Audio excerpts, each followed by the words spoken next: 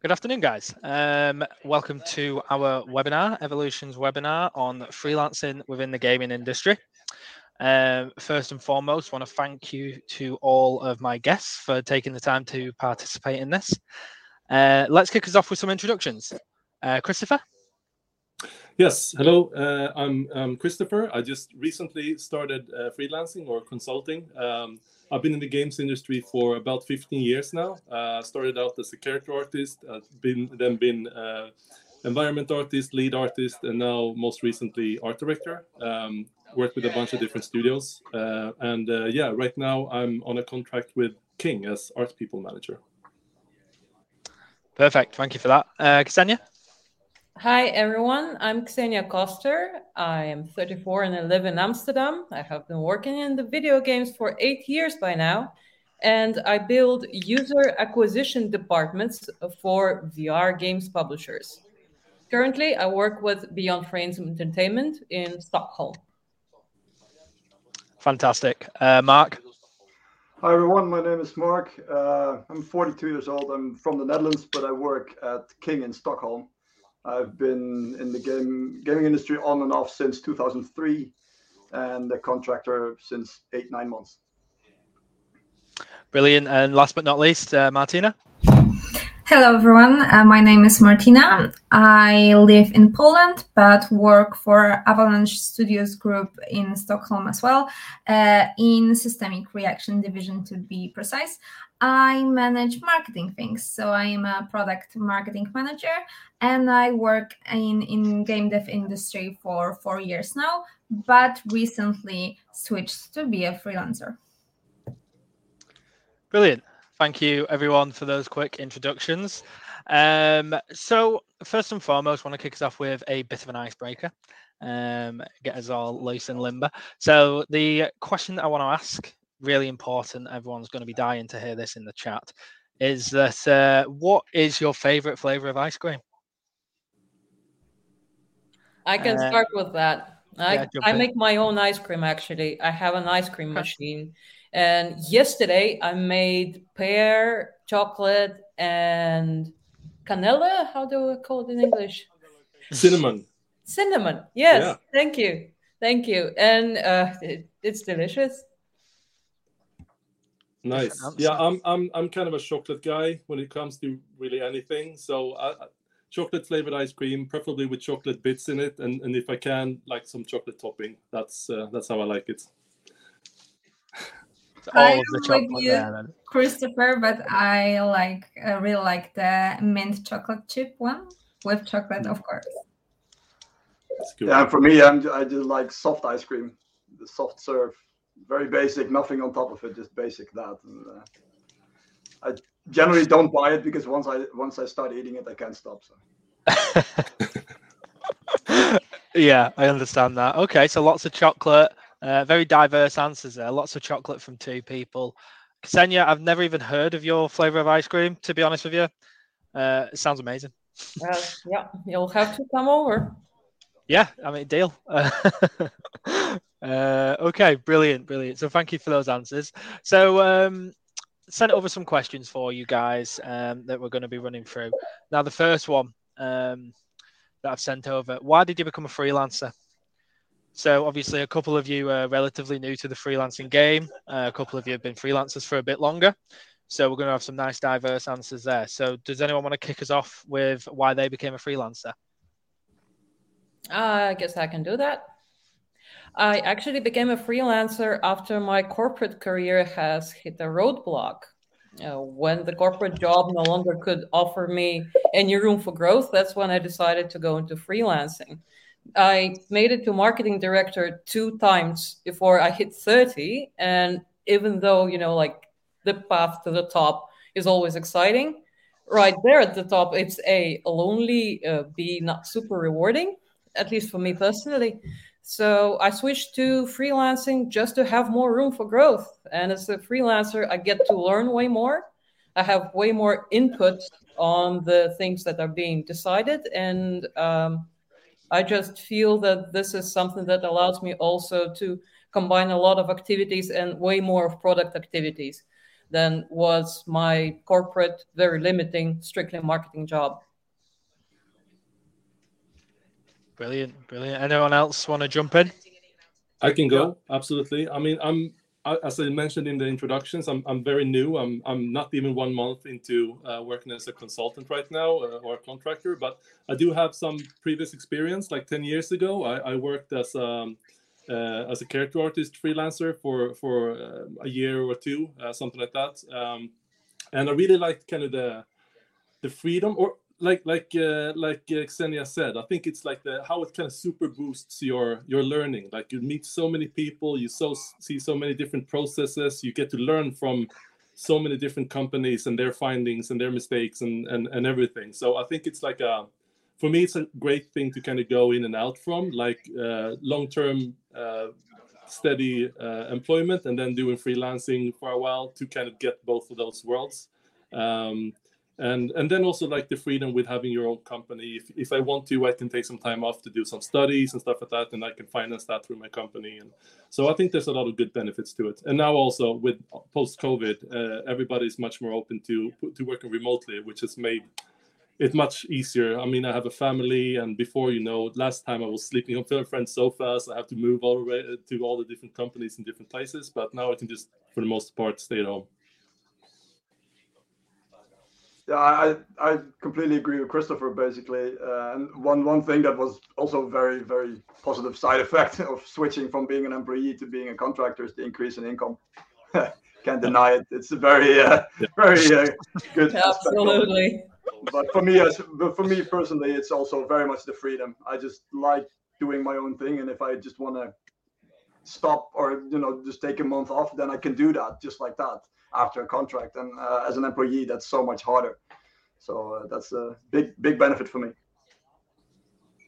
Yeah, I agree with all of you guys. It's the same for me. I have a 5-year-old son, so moving to another country would be really difficult. So freelancing is the way to go here, because most companies, when you're on a working contract, would like you to relocate. And for me, that would be super difficult. And also the diversity of projects we can work on, it's just amazing. So meeting new people, working on amazing projects, that's something that drives me into freelancing. I just want to jump on that one. It was extremely important for me because video game scene is not huge in the Netherlands. And if I wanted to continue working with what I like and with the products that excite me, had to do business internationally. And before I was a freelancer, it was way more difficult. And of course, yes, COVID helped. Brilliant. Couple of questions just jumping in there. So, June, I do see your question about taxes. We're probably going to get into that a little bit later on, so I will come back to that one. But a question that has just been asked by Leonardo. How big is the increase in pay on average? Is there an average hourly rate in Stockholm? I think that's one that I actually may be able to answer along with you guys as well.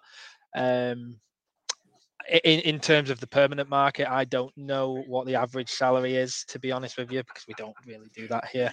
So I can't tell you the comparison or anything like that.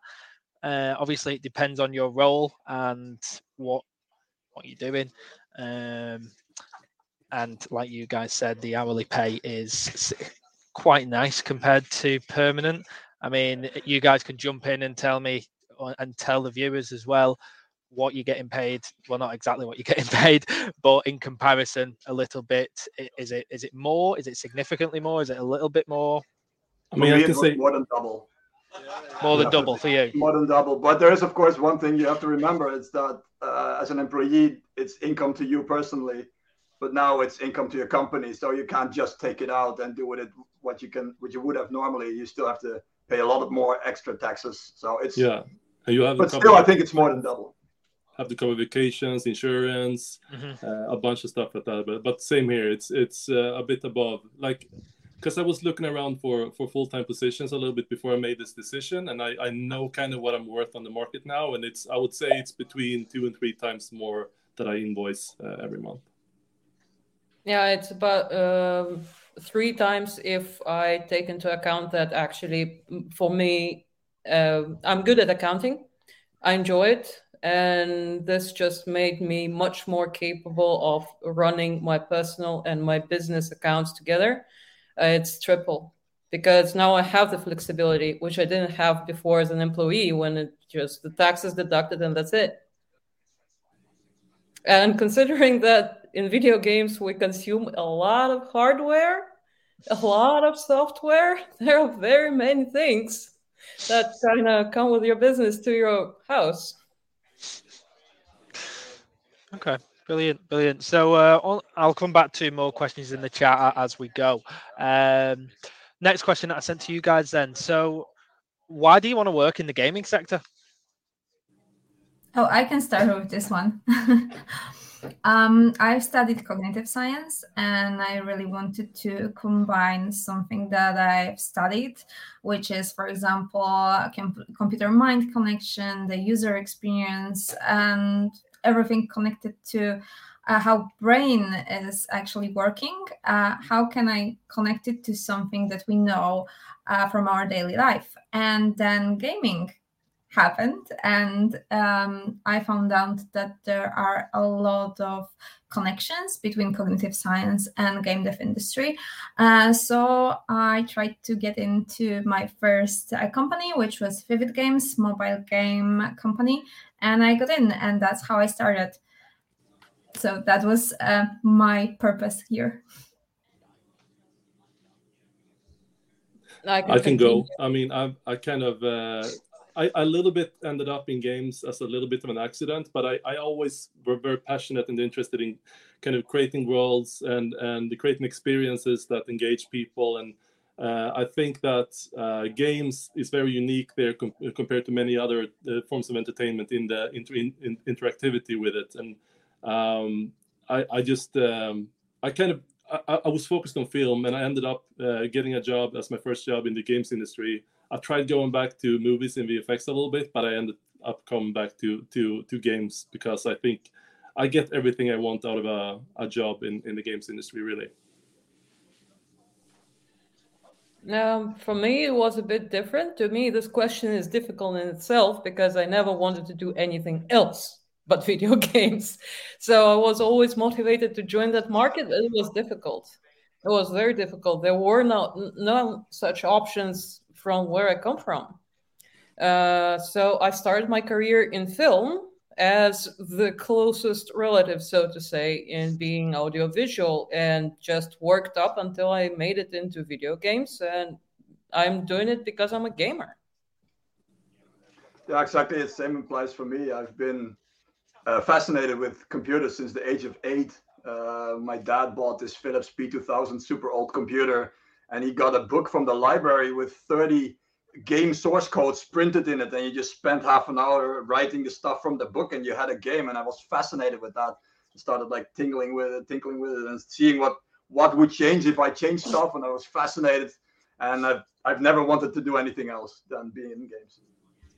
Yeah, you reminded me. My dad also got me a PC, but he didn't get me a PC. He just got me parts.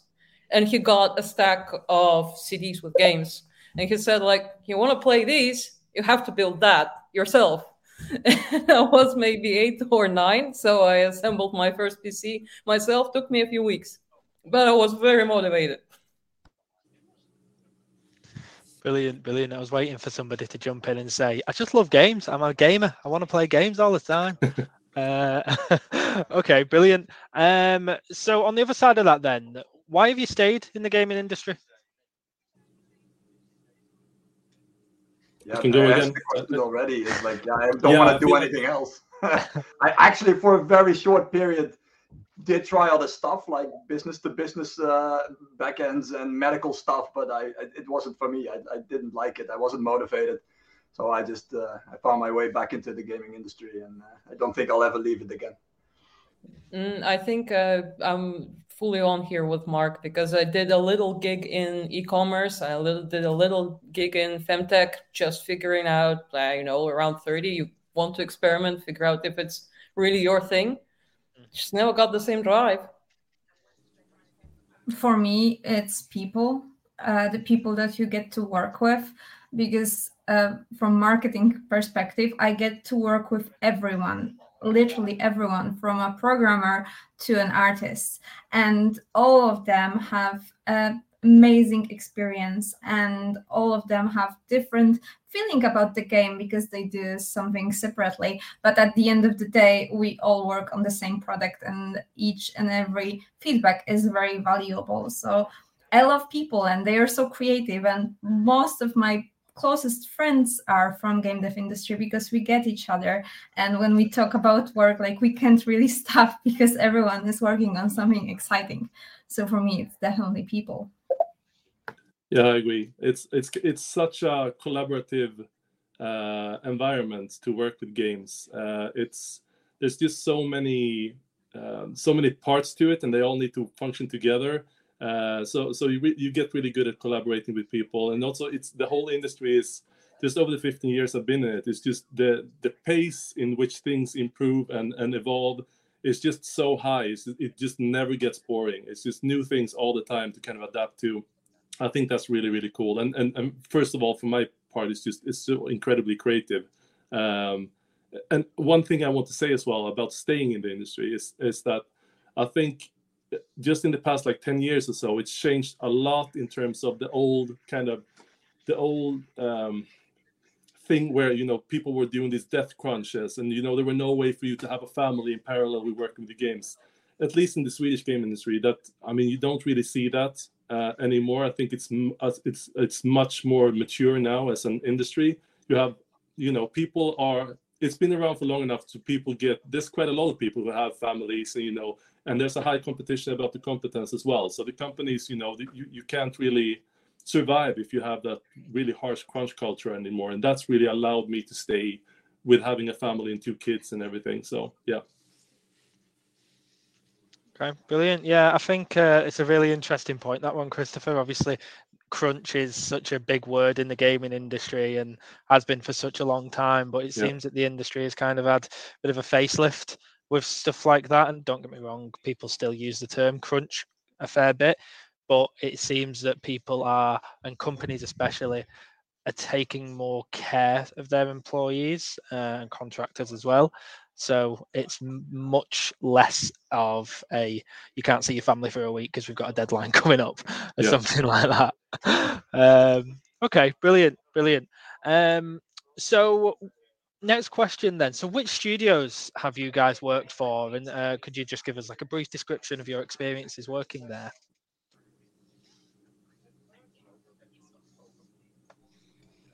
I can start. Sorry. As a freelancer, I've so far only worked at King, but interestingly, I've also worked there as an employee 8 years ago. That's when I moved to Sweden from the Netherlands. So I've seen both sides of the coin at King. And the interesting part for me is that I know I'm there under very different circumstances, but it feels the exact same to me. I have the exact same drive to help the company and to produce good results and do cool stuff for the company. Colleagues treat you the exact same way. There is absolutely no difference at King between being an employee or a contractor. Everybody's always friendly. Everybody's always nice. There are some downsides to being a contractor. There's a lot of benefits as an employee that you're not getting.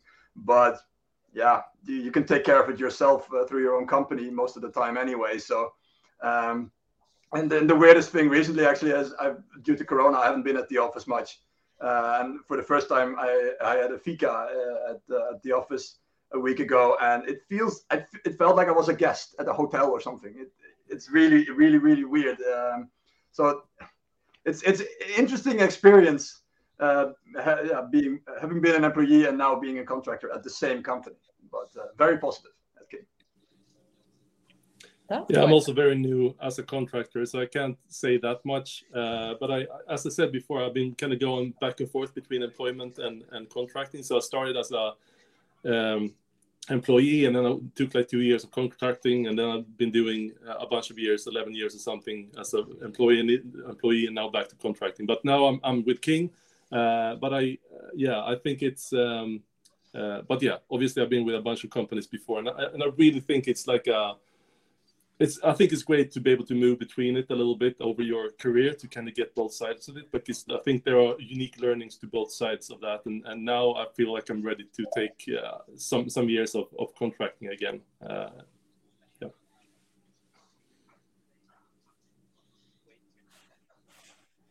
Okay, I guess I can tell about working with TinyBuild. I actually, in my corporate career, I worked with dozens of studios. That was one of the privileges of my position. I was a person who launches games. I still am the person who launches games. I usually join studios around the time that they've got a major launch and they need somebody really fast and really experienced. But the latest one before Beyond Frames was TinyBuild, and they are a very fun bunch. They are extremely fast growing, and you can feel it. It feels like a teenager company when some functions have already developed to its full length and size, and some are still not there. So one day you do this, and the other day you just step 3 steps back and write a newsletter. Because it can happen that there is nobody to do that. Just right now, I was like doing an automated asset production and now a newsletter, because that happens. That's part of the industry and that's part of the job. I never shied away from it. Hands-on work is something that is super rewarding in freelancing. We get to do many things ourselves, at least me. And I really appreciated TinyBuild for being so open and willing to work with freelancers just as if they're staff. There were no lines ever drawn. And to tell you honestly, I've never experienced it as a freelancer. What you said about King, Mark, is pretty much relevant, at least for the companies I worked with. Brilliant. Martina, what are your thoughts? I totally agree with Xenia because we both work in marketing. So yes, we are needed around launch, I would say, not during the full process of development. However, I was working for more than 3 years for mobile games companies, where usually you don't have 1 or 2 projects or 3. You have 5, 10, or 15 at the same time, where the marketing department is needed for the whole time. Whereas in PC console gaming, game dev, it's not necessarily to have a full marketing team for the whole process of production the game. We are needed usually at the end of production to plan everything for launch and post-launch. Okay, brilliant. I think it's a bit different for you, Martina and Ksenia, because you both come from, now you're working for Swedish studios, obviously, but previously you've worked for studios in Europe, so it's a bit of a different experience for you guys. In the US, actually, and that's a huge difference. Like working in the same hour zone is much easier, at least for me. I'm a morning person, and working US hours was pretty grueling. And if it wasn't for the sheer ingeniousness of some of the games that I was releasing there, it would be very difficult to hold up the motivation to pull the hours. But just the pitches sometimes that would come in were enough, like to brighten up an evening. Okay, brilliant. And the next question that I'm going to ask kind of links to a couple of questions that we got from people who are watching. So I'll go through those questions in a second and see if we can answer those at the same time as this, really. But can someone tell me like what concerns they had about freelancing prior to becoming a freelancer? Might jump to Christopher first, if you don't mind, just because I know you have very recently gone back into freelancing. So you might have the most recent kind of experience doing this. Absolutely. I mean, it's... I think my greatest worry was because of a burn that I got the first time around. The first time I kind of started my own company to do freelancing, I didn't research it enough. Also, for reasons we don't need to cover here, I started a company in Germany, and I don't even speak German. So that made things harder, so to say. So yeah, I burned a little bit there on like all the bureaucracy that I wasn't prepared for. And just the thought of it still stressed me out a little bit. But I mean, luckily, I kind of at least I knew it in advance now, so I made sure to like everything that I could put on someone else, pay someone else to do for me. I did now, so I made sure to get like redovisningskonsult early on that helps me with my taxes and all that stuff, and even helped me set up the company. Then of course, there's always a little bit of that worry that, will I find something new when my contract runs out and all that stuff. But to be honest, as I said, I kind of tested the market a little bit before I decided this, and I also been employing a lot of people recently in my last company. I actually worked where Martina works now at Avalon Studios, Systemic Reaction, and I did hire a lot of people there. And it's not easy to find talent. And knowing that, I felt that if I'm ever going to try it, now is a really good time because the market is just screaming for people. So yeah, I think that's there are some worries, and there were some worries, but I think I was better prepared to handle it now, and also it's a good time to try it out if you want to. That's how I felt, at least. I completely agree on the whole running a company thing. Since I'm from the Netherlands and I'm living in Sweden, I sort of had the same worries, like, oh, how will it be, and what will the bureaucracy be like? And but in hindsight, it was trivial. The Swedish government is organized well enough for for everything to be really simple, actually.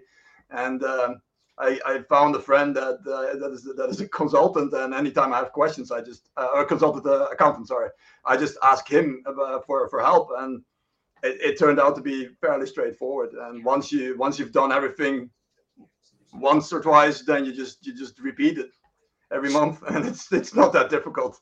So the biggest concern I had turned out to be nothing, really. Just running the company is fairly straightforward. So my concern was connected to health and my family, because, as you know, usually when freelancer doesn't work, he or she doesn't get paid. So when a kid is sick and has to be taken care of, or I am sick or something, I need to take days off that I'm not paid for. So that was something that was like, what if something happens, right? But I am super lucky because I have a lot of backup inside my family. They are super keen to take care of my family, my son, when something happens. So I am lucky enough to have a lot of help. And together with my husband, we both are freelancers, so we both understand the pros and cons here. There's no situation like, oh, you're on a contract, so now you take days off, right? All of them. No. We are equal and on even page here. So yeah, that was my concern. Ksenia? Yeah, that's good for you, Martina. My partner is an employee. He doesn't fully get it sometimes about days off and going like, yeah, you're a freelancer, you're free to do what you want. But that wasn't my biggest concern, actually. When I was becoming a freelancer, it was a bit funny because I really didn't want to. I completely didn't want to. The only reason that actually convinced me was just looking at the numbers, understanding that this is the way that I'm meeting my financial goals. No other way. Employment just doesn't get me there. And my biggest concern was reputation. I know it sounds funny, but freelancers have that flair of digital nomadism that I personally just don't dig, and just didn't want to be associated with that crowd, even though perfect people, nothing against them. But it turned out that my prejudice was completely wrong. Freelancers come in all statuses, sizes, places in the world. It doesn't have to be what my prejudice told me it was. So I kind of humbled down and understood that maybe I should be a bit less judgy.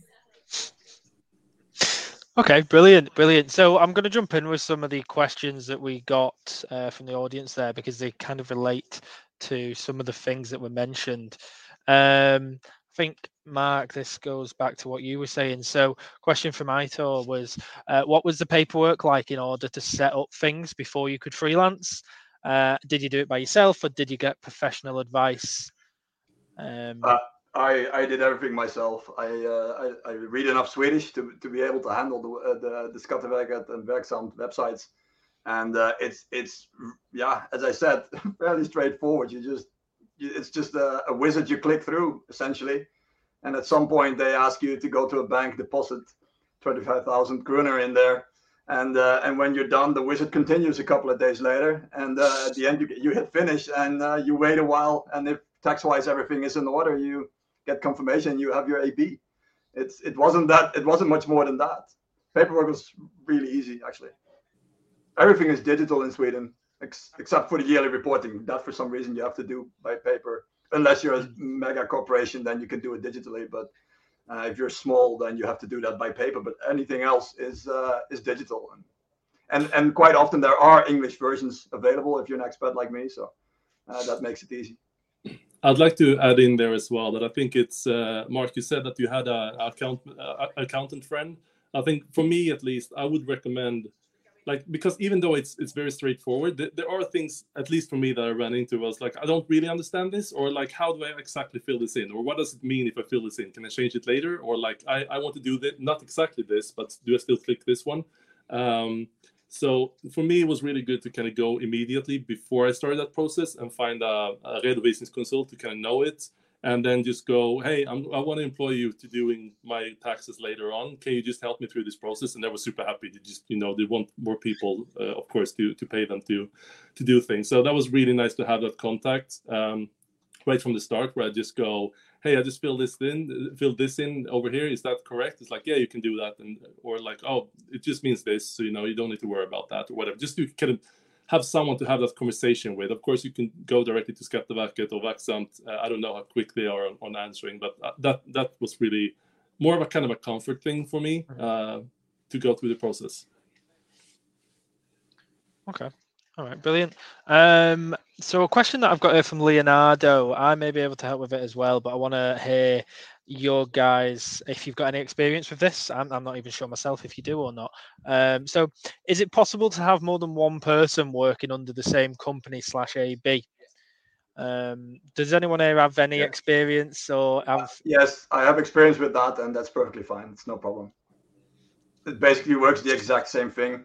And if this person works for your company for 3 months or more in Sweden, and there's some other details, but then you can get tax benefits for the first 2 or 3 employees even. So it's perfectly fine. Perfect. Nice, simple answer there for you, Leonardo. And a question from Roger that I think links back to what someone said earlier. I'm not too sure who it was, but how do you do work-life balance? So do you take holidays when your clients' employees have national holidays, or do you take large chunks of holidays between contracts? So I just kind of started this like 1 month before like the Swedish holidays start, and I'm like, I'm Swedish, so I do it the Swedish way. So I just go in and put in a big chunk of 5 weeks in summer because the rest of the year is shit here.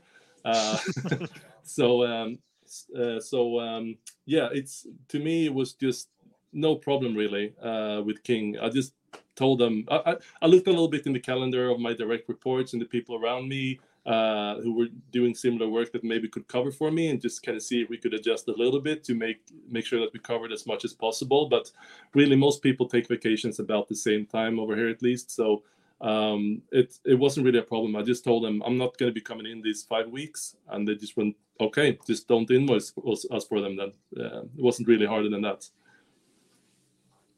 Yeah, same experience for me. And the opposite for me, actually. So as you said, in Sweden, there is like 1 or 1.5 months of summer when everyone takes days off or companies are closed, but here in Poland, we don't have such stuff. So schools and kindergartens are closed. So you have to do something with your kid.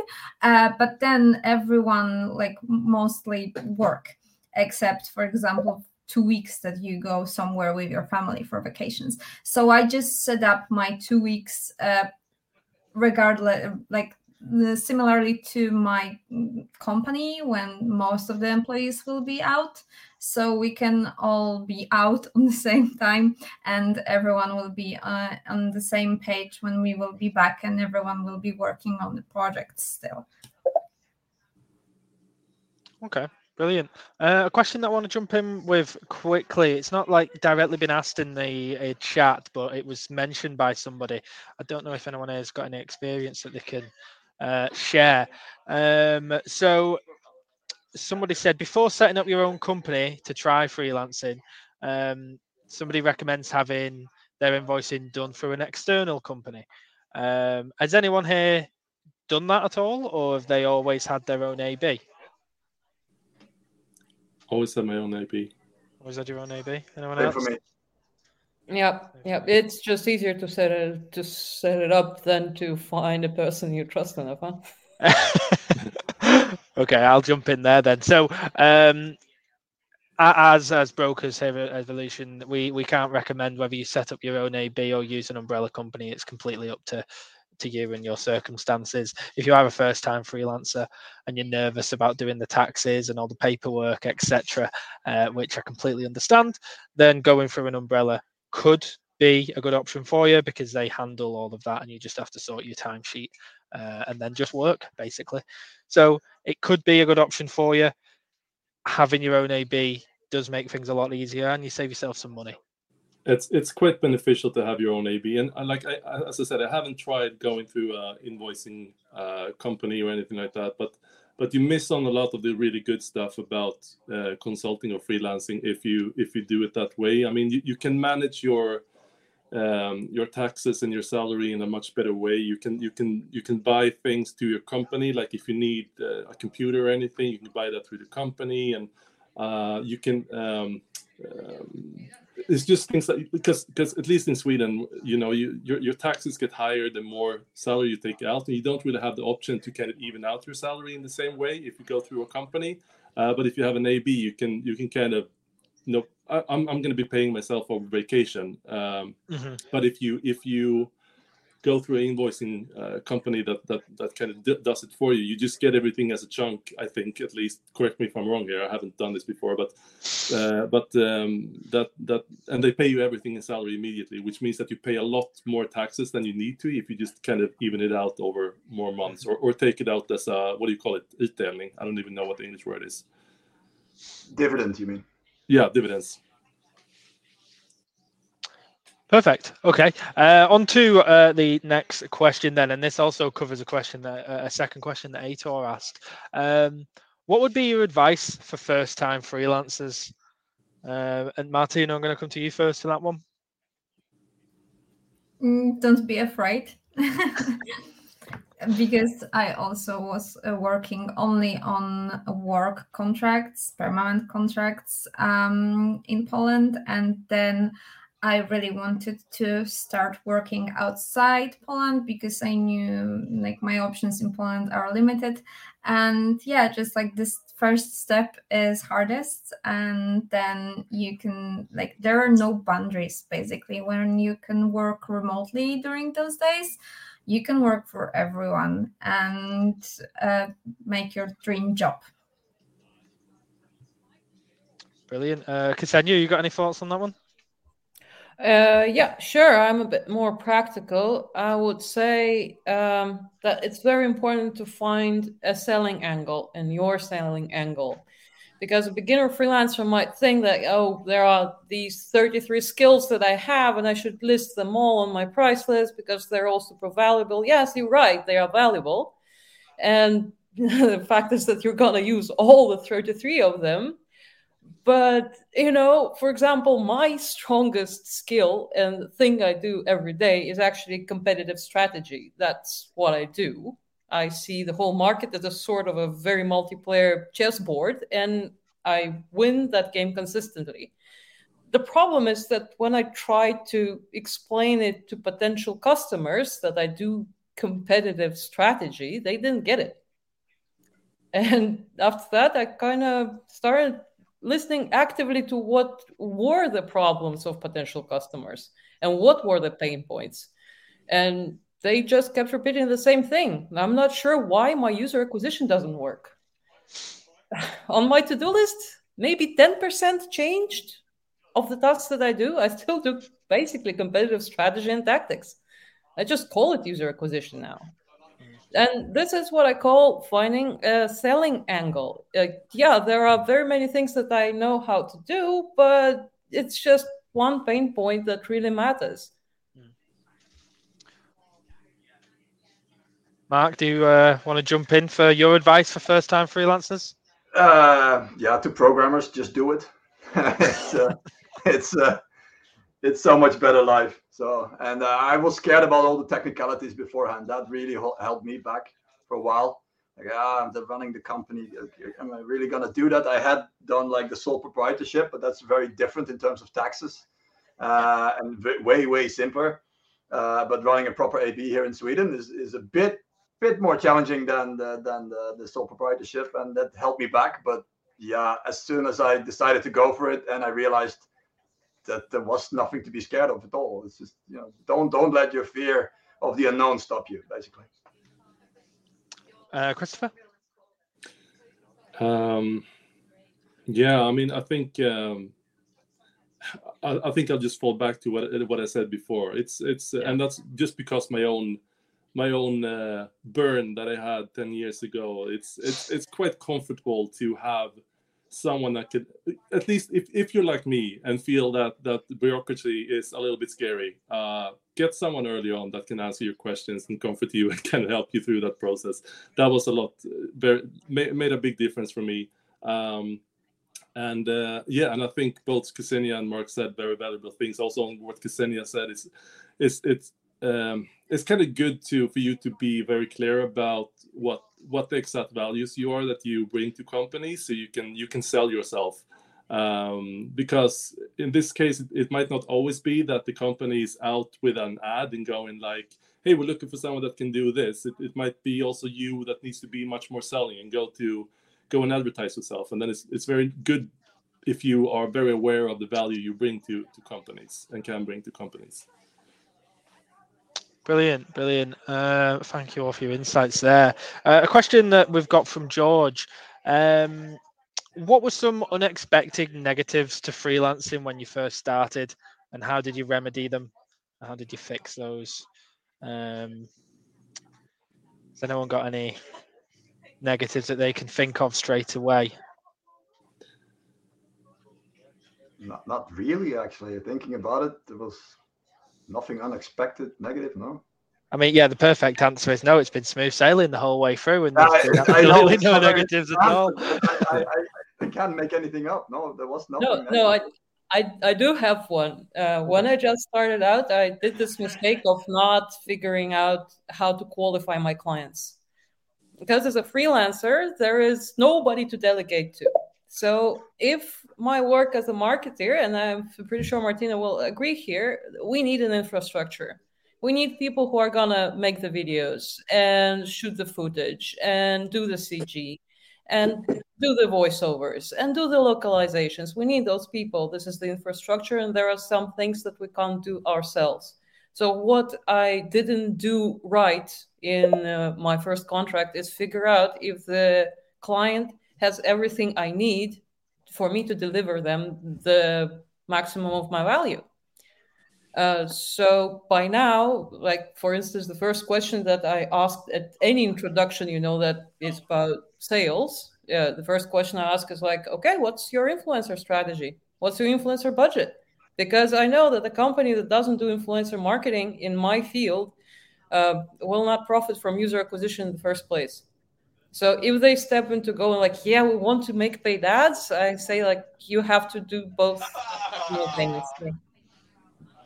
And I think this was the first negative when I figured out that, there's, it's not like my corporate job was, where there would be a department where I could go and borrow a person. If there's nobody doing localization, I just can't deliver. I have one thing that is kind of, it's a positive, and it's mostly a positive actually. But if you handle it wrong, it's a negative. And this might also sound like a humble brag, but I want to say that it's when you kind of go out of full employment, where you usually are restricted to taking on more than one task, or like you're restricted to work with only the company that employs you. Now, as a contractor, you can take on as many jobs as you can handle, basically. And when you get in a lot of really interesting opportunities in front of you, it's very easy to say yes too much, and that might actually be a good tip for new starters as well. Like, practice saying no, because at least right now, as I said, in the games industry, there's a lot of people screaming for good talent, and you're probably going to get more interesting opportunities than you can handle, and you're going to want to say yes to all of them. Don't do that. Pace yourself. On the other hand, I have a comment to what just Christopher said. Yes, I would also say learn how to say no, because, for example, if there is a contract that doesn't suit you, but there is one and you're like, yeah, I'm gonna take it because I'm free at the moment and I have to do something. Think twice if you really want to do something that doesn't make you happy and won't fulfill your abilities, or you want to wait for opportunity that fits you. And on the other hand, if the contract that you started doesn't really fit what you expected, also you can say no, because contract works both ways, right? You can terminate it as well as your company can terminate it. So bear that in mind as well. Brilliant. So one more question from me then, and I'll then just go through any final questions that we have from the chat. And I can see people replying now. Thank you, Mark. Thank you, Ksenia. This is a bit of a could go on for ages, this question, so I'm going to say try and keep it relatively brief. So thoughts on the gaming industry currently? And obviously we all know the gaming industry, a lot is happening constantly, so there's a lot to be said. Actually, this is one of the reasons that actually as well that it felt like a good time to go into consulting, just because there are so many exciting things happening, and it feels like it's like just about to explode into even more. Like the gaming industry feels like it's at the verge of becoming much bigger and much wider in what it is, in its kind of definition. You know, you got the film and games coming much closer to each other. You got like mobile and console coming much closer to each other. You got VR really taking off. You got the NFT stuff going on. You got the metaverse. It's so much really cool stuff that it feels like it's just taking off. And it's just like it feels like an interesting time to be quite agile in being able to move between different interesting companies and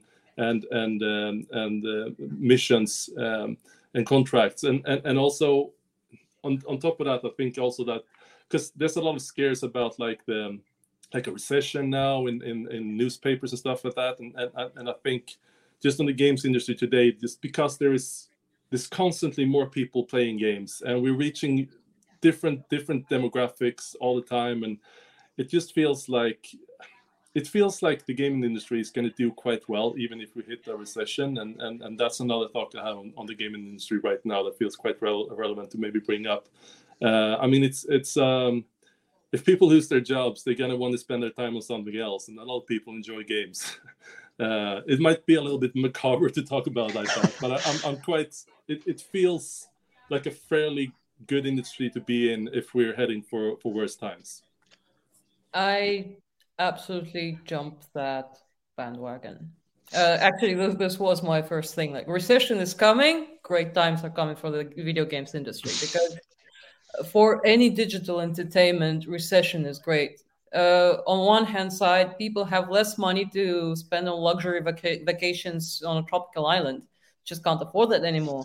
On the other hand side, they have more need than ever to be carried away from their troubles, at least for a couple of hours, which makes a great opportunity, especially for indie games. It might be a hit for the AAAs, the $70 game.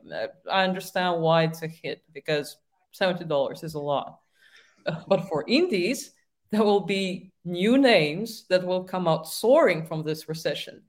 And yeah, I think Christopher is absolutely correct here. It's a very good time to become a freelancer in video games. I should add on top of that as well that the last time I did freelancing was a result of the whole Lehman Brothers thing, and there was a lot of layoffs in the companies, and that's kind of a lot.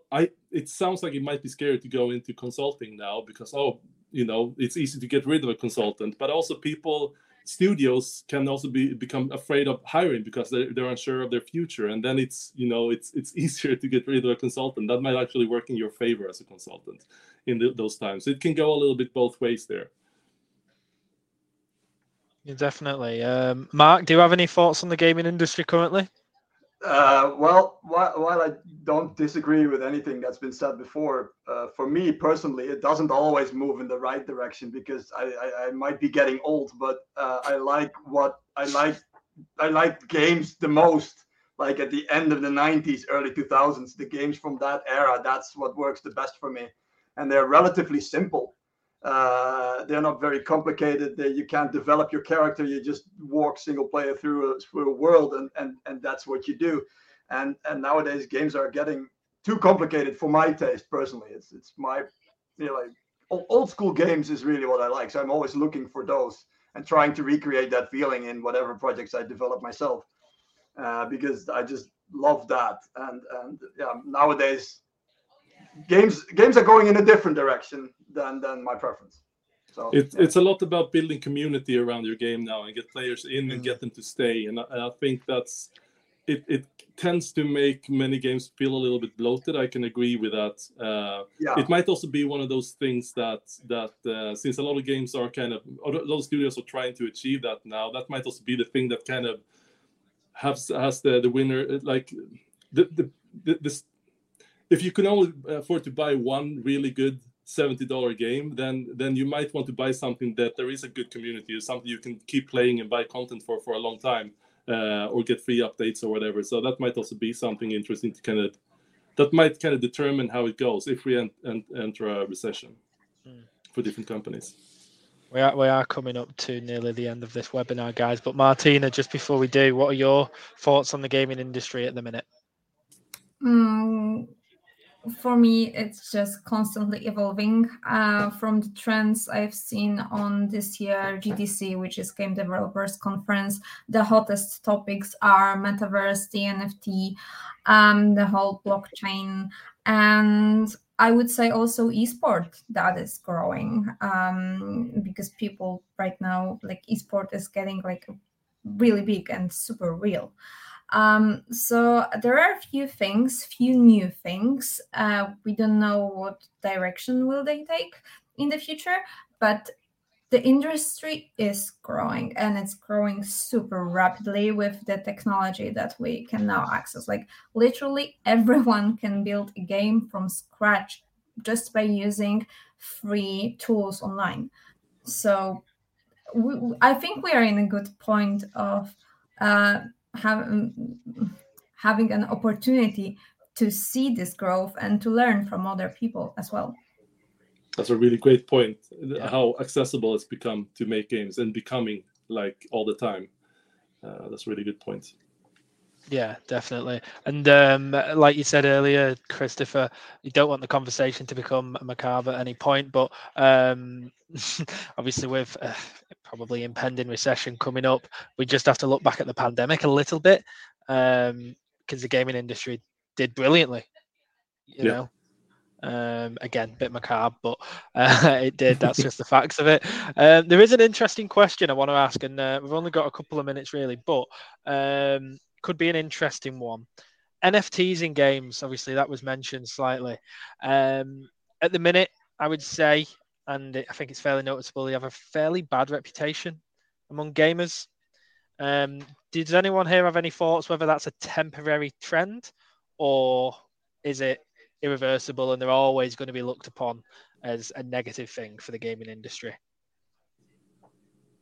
Does anyone have any thoughts on it? That's a big prediction. Gamers will treat anyone well as long as they are treated well back. But just look at the communication around NFTs. What NFTs are saying that finally you're going to play to make money, profit, to make something. That's not why people play games. People play to play. And taking away the entertainment out of it and replacing it with grind is just immoral. On the other hand, I would say that the trend with P2E, which is pay to earn games, will be growing because people will see the opportunity to together, like how to combine entertainment with somehow getting some money out of it, and that's also connected to blockchain and NFT. So like all of those technologies are relatively new. So I would say we should observe and see where the trend will go. Okay. Yeah, I think. Sorry, go on, Ksenia. Now that you mention it, indeed, there is also a very big flare of gambling, and the border between traditional gaming and gambling is, of course, very blurred. But we cannot deny that anything that is when you play for any other motivation rather than playing, monetary motivation, that turns into gambling. And there will be always people who like to gamble, and there's nothing wrong with that, as long as that's transparent and they are adult people who can make that decision for themselves. Okay, brilliant. I thought I'd get your thoughts and opinions on that one because it is becoming more prevalent in the gaming industry. As someone's mentioned in the comments, jobs for NFTs in gaming are becoming, quite a big thing. There's lots out there, but they do have that reputation currently. Be interesting to see anyway. One to keep an eye on for everyone interested in gaming. So, yeah, I want to say thank you everyone who's participated here for your time. I think we've had some fantastic insights, and the people watching would be very grateful as well. If anyone in the chat has any further questions, don't hesitate to reach out to me. I can always ask everyone here who's participated, or I may be able to answer yourself. But that is about all for this webinar. So thank you, everyone. Really appreciate it. And we will see you all next time. Cheers, guys. Thank you.